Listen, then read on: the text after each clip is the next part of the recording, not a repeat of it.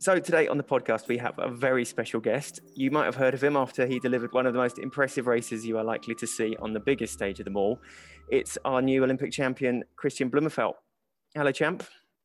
Hello, how are you? Yeah, very well, very well. You're in the airport. Yeah, so now it's like 2 days since the race, and I'm still in Japan, but in kind of in an hour before we are flying back to Europe. And it will really be nice to come back home to Norway. I haven't been home since January, so it will be really nice to finally be back home.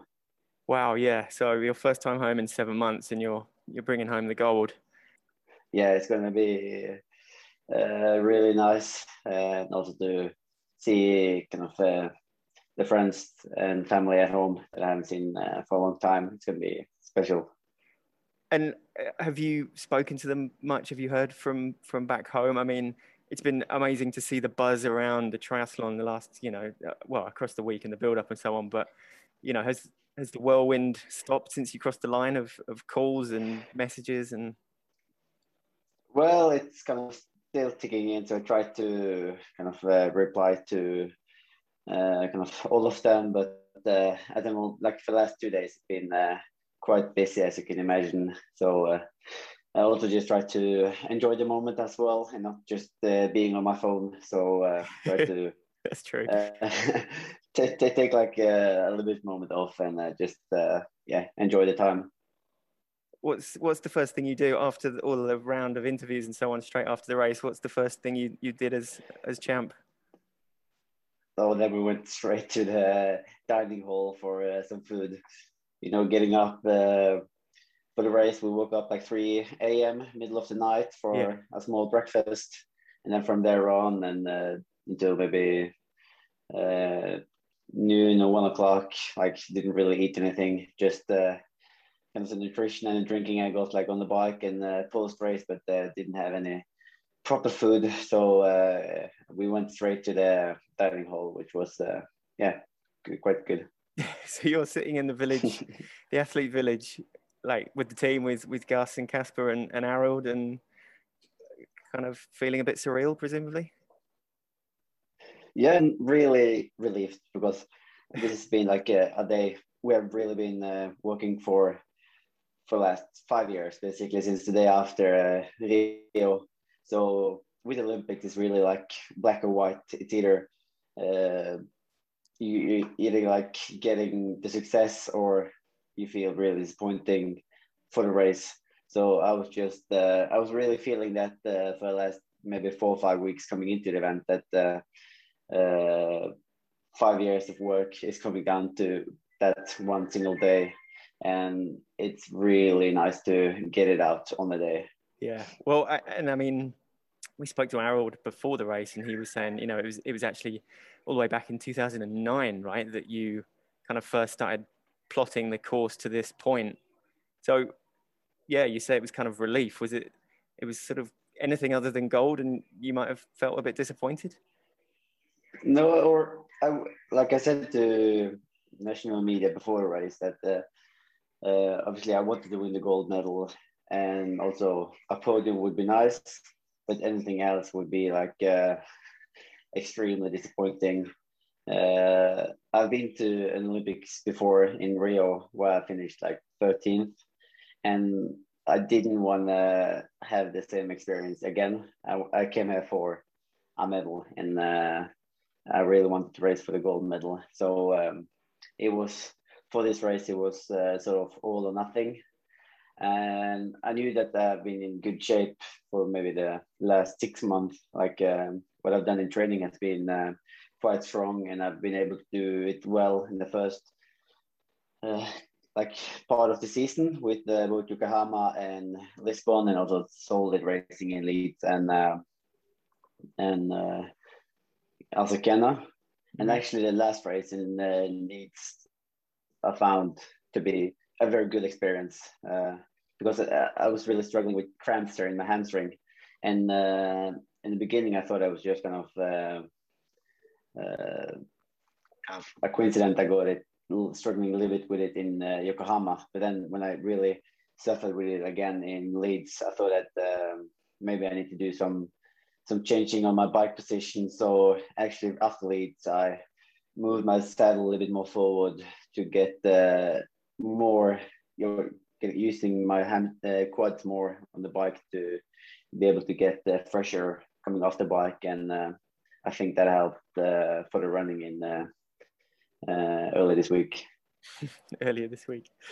Yeah. Well, I mean, that must be quite a big thing, isn't it? Just before the biggest race of your life to make changes like that, when presumably, yeah, like consistency is what you want. That must have been a big thing, no? Yeah, I knew that I needed to do something after Leeds because normally I feel like I can push quite hard on the bike and still be running. But then in Leeds, I felt the running pace wasn't too high. Like I was losing a minute or so to Alex there, but I think that was more down to a muscular thing than just the pace itself. So I knew that I either had to do more hamstring work the last 6 weeks going into the games, or I had to do something on my bike position. So it was good to get that experience before the games and make sure that it didn't happen in Tokyo. Mm. So given, you know, the long build up and the sort of intense preparation, and knowing that you'd had all that locked in, and obviously that brings the confidence that everything's in place. But how were you feeling both lining up? So, you know, that swim warm up's done, the bike's in place, and then you all have to line up, and then you have to walk to the pontoon. So the race itself was actually not that bad. Like I was dealing well with the nerves. It was more tricky to go to bed the day before, like knowing that when like I had to put on the alarm 3 a.m. in the morning, which means I need to go to bed like 6 or 7 in the evening the day before. And also knowing that the people back home in Norway, they had already stood up, and I would actually race on their day, like on the same day, but I still had to do one more sleep. mm-hmm. And also kind of thinking about what, like how it would be 24 hours into the future, you know, after the race, and just counting down. That was more difficult to deal with the nerves. On the race day itself, it was just good to get started and do the warm up, and I felt confident after doing the both swim and bike familiarization 2 and 3 days before the race. So that really helped with the nerves. But how much do you reckon you slept that night?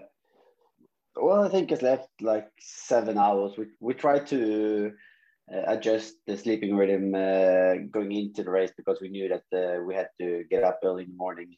So we started already when we were in Miyazaki to get up a little bit earlier every day to adjust with the day rhythm. And between the athletes and so on as well, like how was the tension? Obviously, there was that invalid start with the boat situation as well, which nobody saw coming at all. But I remember Johnny Brownlee was saying that sort of in a way helped release a bit of the pressure and tension, and it just let everyone kind of sort of realize sort of, you know, it was just another race situation. Maybe it kind of just cleaned things out a little bit in people's minds. Did you have any of that? Well, yeah, I think as long as you get onto the pontoon and you get started, it all goes kind of naturally by itself again. It's more the build up and kind of standing in transition, waiting for the introduction. That's more nerve breaking. But then when we first had that first start and we kind of managed to get the kind of a little pre warm up before the big gun, I think that just helped for to wake up the muscles again. Yeah. And the swim, I mean, it must have felt like job done, right? I mean, you came out of the water about halfway back, but only 30 seconds really from the front, right? So you must have been feeling in a really good spot around then. Yeah, I felt I've been kind of solid in the swim training compared to what I've been earlier in the pool. So I thought I was in decent swim shape, but also I had the feeling that there weren't many strong swim bikers like we have seen that were in Rio that could make that 8 to 10 guys breakaway happen. Especially when Alistair didn't get to qualified or didn't race. I thought that the chances for having a swim bike breakaway was very, very small.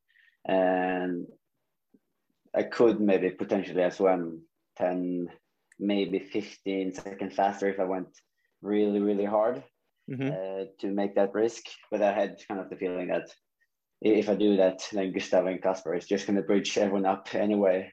So I knew that I was surrounded by Alex and Hayden and Jake, and also Kasper and Gustav was behind me. Kasper was just in front. So I thought that we had quite good control on the first kind of the swimmers, and also that I really had the feeling that it would come down to a 10K race. And for me, it was all about just saving myself until that 10K. So the pre-race plan wasn't for the three of you to try another, sort of Bermuda type breakaway, or and Alistair not being there, did that actually change the way that you approached the race then a bit? Yeah, well, it made it a lot easier to catch up to the front pack, because they're then losing kind of the main engine in the front pack. But also, I think the fact that some nation has pure domestic riders in the field made it more unlikely for breakaway to happen. I thought, like, if I tried to do something with Gustav and Kasper, then for first the potential to blow up was significant. Even though it wasn't super hot, it's a kind of a risk I didn't want to take. And also having guys like Matthew Sharp potentially couldn't bridge or do all the work for Tyler, and then he just sitting back resting. So I was just prepared for doing it on the run, because I also thought that it would be a very tough challenge to run against Alex and Maureen Pearson. Although I knew that Hayden could be up there. So coming off the bike, and were you well set, kind of heading into that? Were you where you wanted to be as you were coming into T2 and then heading out? Yeah, I must say so. It was a little bit strange the last 20K of the bike after we bridged up to the first pack, because I felt the pace wasn't really on. It was just kind of no one was taking the time to make or take advantage of the bike course. We were just kind of going through and counting down the laps. So I was expecting it to be quite difficult to get a good position coming into transition 2, but it was actually quite fine. We had both myself and Kasper and also Gustav well up there on the last lap, and we managed to be in a good position coming off the bike. And but I was a little bit surprised how many guys we were running together still after 5-6K.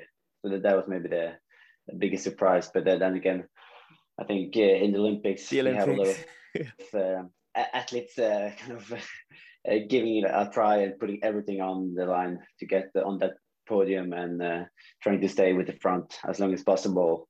So I was a little bit relieved when we, with 3.5K to go, managed to separate ourselves from Johnny and the rest. So we were suddenly 3 guys there, and I tried to motivate both Hayden and Alex to say that, okay, now we have the podium. Let's make this podium as safe as possible.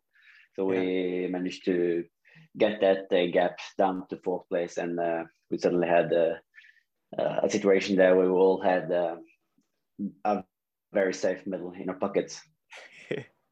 So was the pace, the pace was a bit faster than you had perhaps imagined as well, like you said, it being the biggest race and also have more people being able to hang in there for that much longer?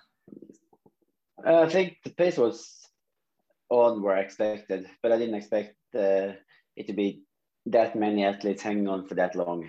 Yeah. So because you never know if someone suddenly kind of put in an attack and you don't really know how your legs will respond yourself. So it's always a little bit like when you're counting down the laps, the first 5K, you're just hoping that you will not hit the wall suddenly. So I was pleased when I saw other runners kind of start suffering. And then Hayden obviously was sort of the last to go. And then it's sort of, you know, you and Alex both testing each other out. Did you have a sense of where he might be physically at that stage as well? Because you couldn't see his face, we could see his face, and he didn't, you know, I would say, you know, there was some pain etched on there quite early on. No, it's very difficult. But like the face expression is very difficult to read. Someone they doesn't show too much fatigue in their face when they struggle. Like they have kind of a very plain face, and then you have others, maybe like myself, who look like we are above the limit, but we still kind of feel comfortable. So it's very difficult to read. So I didn't really know how it would go the last K and a half, but I was just hoping that it would be enough. And boy, was it. I mean, that as that gap extended and you realized, I mean, there must have been a good 700-800 meters left when you realized that you had broken. Not that you'd take anything for granted that far out, but to be able to come down the chute and actually enjoy it as well, rather than that must have been extra special. Oh yeah, for sure. Like coming through that last aid station and then kind of the last run in before you take that sharp left-hand turn onto the beach. I knew that, okay, this is just the last minute of push, and then I can enjoy the rest when I get in onto the pontoon or onto the beach again. And yeah, really, really strange feeling coming into the last 100 meters, knowing that something that we have worked for so many years is really happening. And also that magical feeling crossing that finish line and touching the tape is something I've been dreaming about as well for so many years. I actually looked the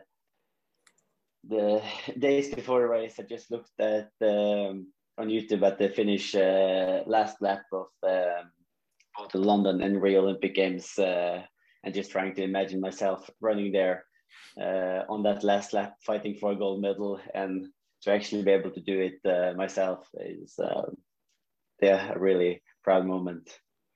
Well, you gave us all an amazing finish as well, and you know the images as you crossed the line pretty much said it all, I think. And then for you to be able to see that kind of recreated around the world must be an amazing feeling, almost up there with actually winning it, is it?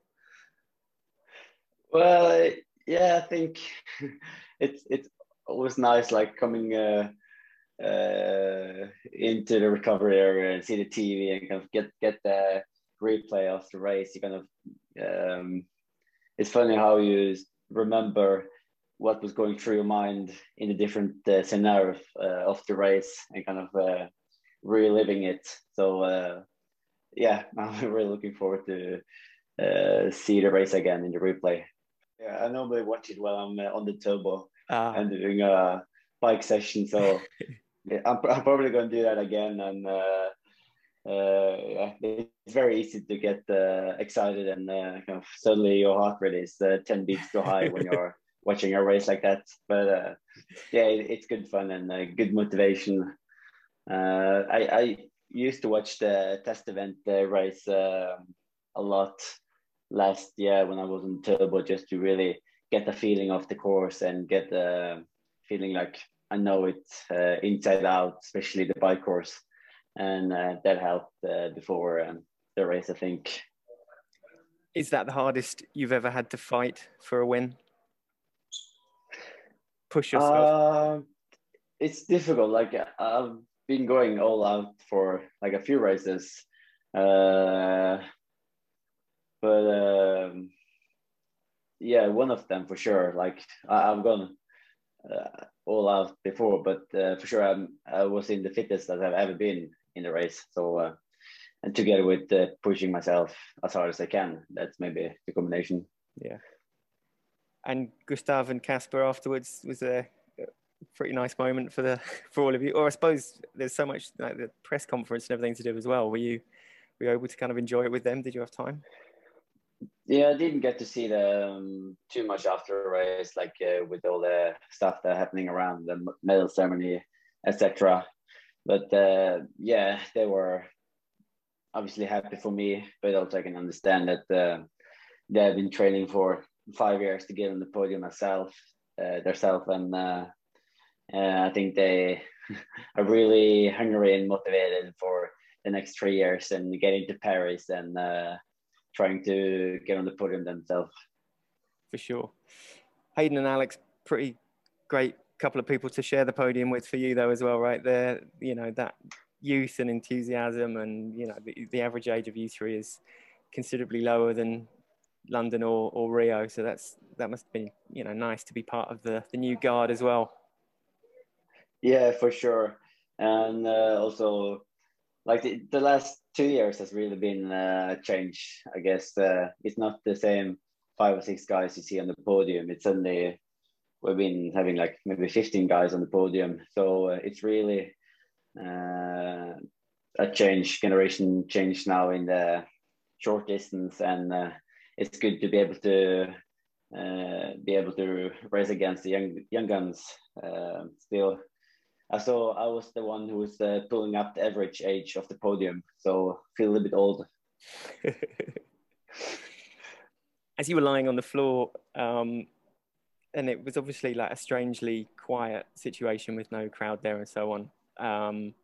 Did the sort of silence make everything even more emotional? Can you remember what was going through your head? Was it just like, I've done it, or?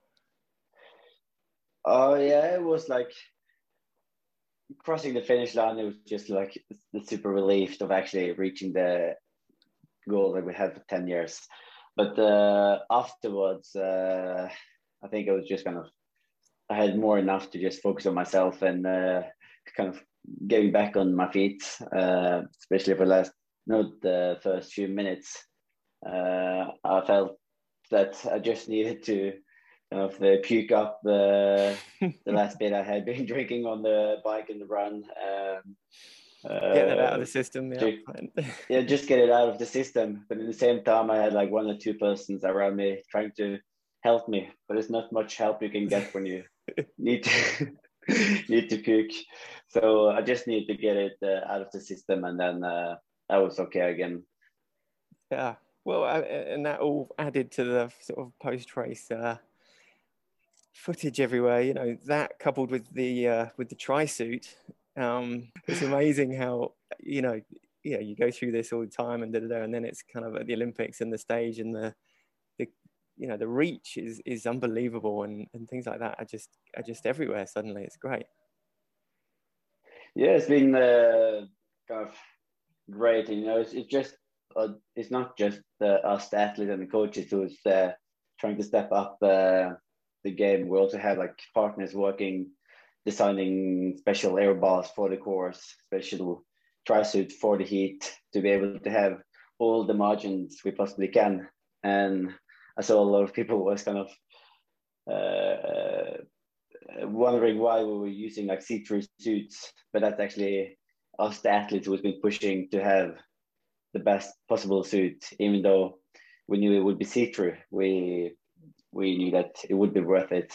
We didn't want to have a thick skin or thick fabric or a black suit that's kind of just keep making you boiling on the run. So all for the basket, for getting all the margins.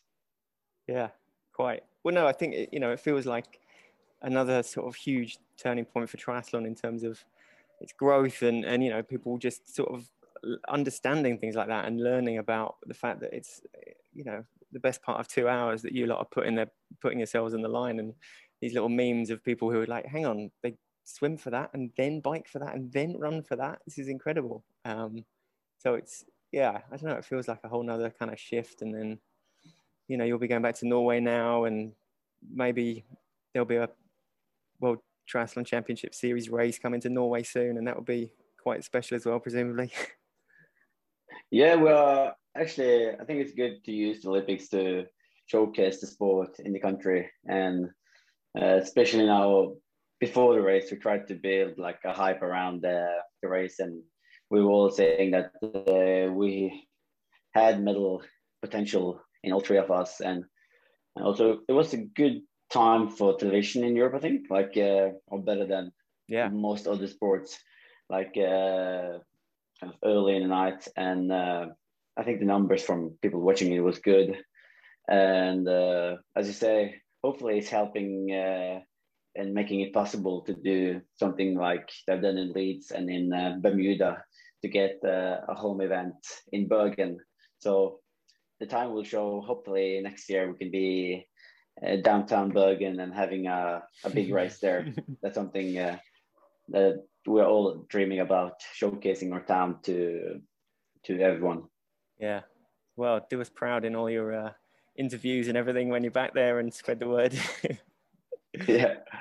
Is it too soon for you to think about what the next race is on the schedule? You know, obviously Montreal, Edmonton, you're right up there in the world rankings, and the World Championship is going to be decided in Edmonton. And yeah, so I think it's going to be between me and Alex, most likely, or we are like ranked 1 and 2 at the moment.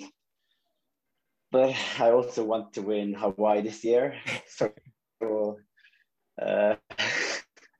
I have, in less than 3 weeks, I have a qualification I need to do in Frankfurt, and then jump onto the plane, stay in quarantine for 3 days, and then hopefully I will be able to recover in time for Edmonton for the grand final. So it's going to be tough, but I will give it a try.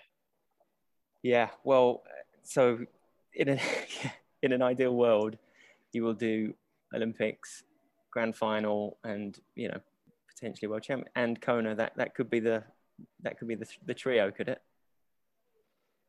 Yeah. So now I just have to get back home, jump on a TT bike, and get the long rides in. So it's going to be a very busy next 2 weeks. Probably some media attention back home after the race now, and also with the build up to Frankfurt, and also trying to keep a little bit leg speed for Edmonton the week after. So it's going to be a very tricky balance there to both get training in, but also recovering enough between the big sessions.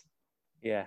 Well, I suppose if you're doing long rides, then they can't contact you for interviews, right? So you can just escape, phone off. Yeah, maybe I'll have to do them while I'm riding, or something like that. So when you're riding, you're like, you know, you're here at the airport. It's all about time management from here on, basically. Yeah. So yeah, but it's good to kind of showcase the sport back home, and trying to inspire more young athletes to take up triathlon in Norway. Yeah, amazing. Well, both you and Flora, obviously, doing that in the finest style in the last couple of days. Is it? I heard that you tipped Flora off on what the lucky pontoon number was. Is this right? Yeah. So I picked number 15 the day before, and she was a little bit late going into the briefing after the swim fam on Sunday, I think.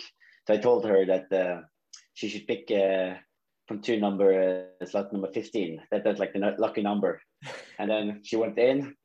And then later on the day when I checked like where everyone was standing, I saw that she actually picked 15. So that's a little bit funny. They're like a place to be on the pontoon. Yeah, she was. She delivered quite the race as well. Between the two of you, those are two of the greatest runs you're likely to see at the end of a triathlon, I would imagine, for some time. It was a really different race. Like she was, they were having like a tough swim, tough bike, and she still ran super fast. Well, we had more of a tactical one. Yeah, two different races in the same course. So that was cool to showcase. Yeah, she was flying as well. Well, Kristian, I know you've got a flight to get to very soon, so just want to say thanks ever so much. Congratulations, huge congratulations on an incredible performance, and safe trip back. Thank you very much. Good.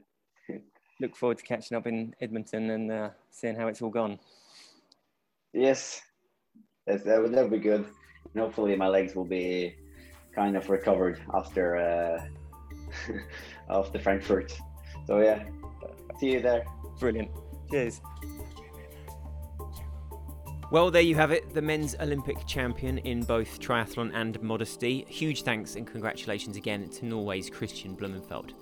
Ahead of the weekend's massive mixed relay Olympic debut, we will be hearing from another Olympic champion who turned a long-held dream to gold this week in Tokyo, Bermuda's Flora Duffy. Thanks for listening.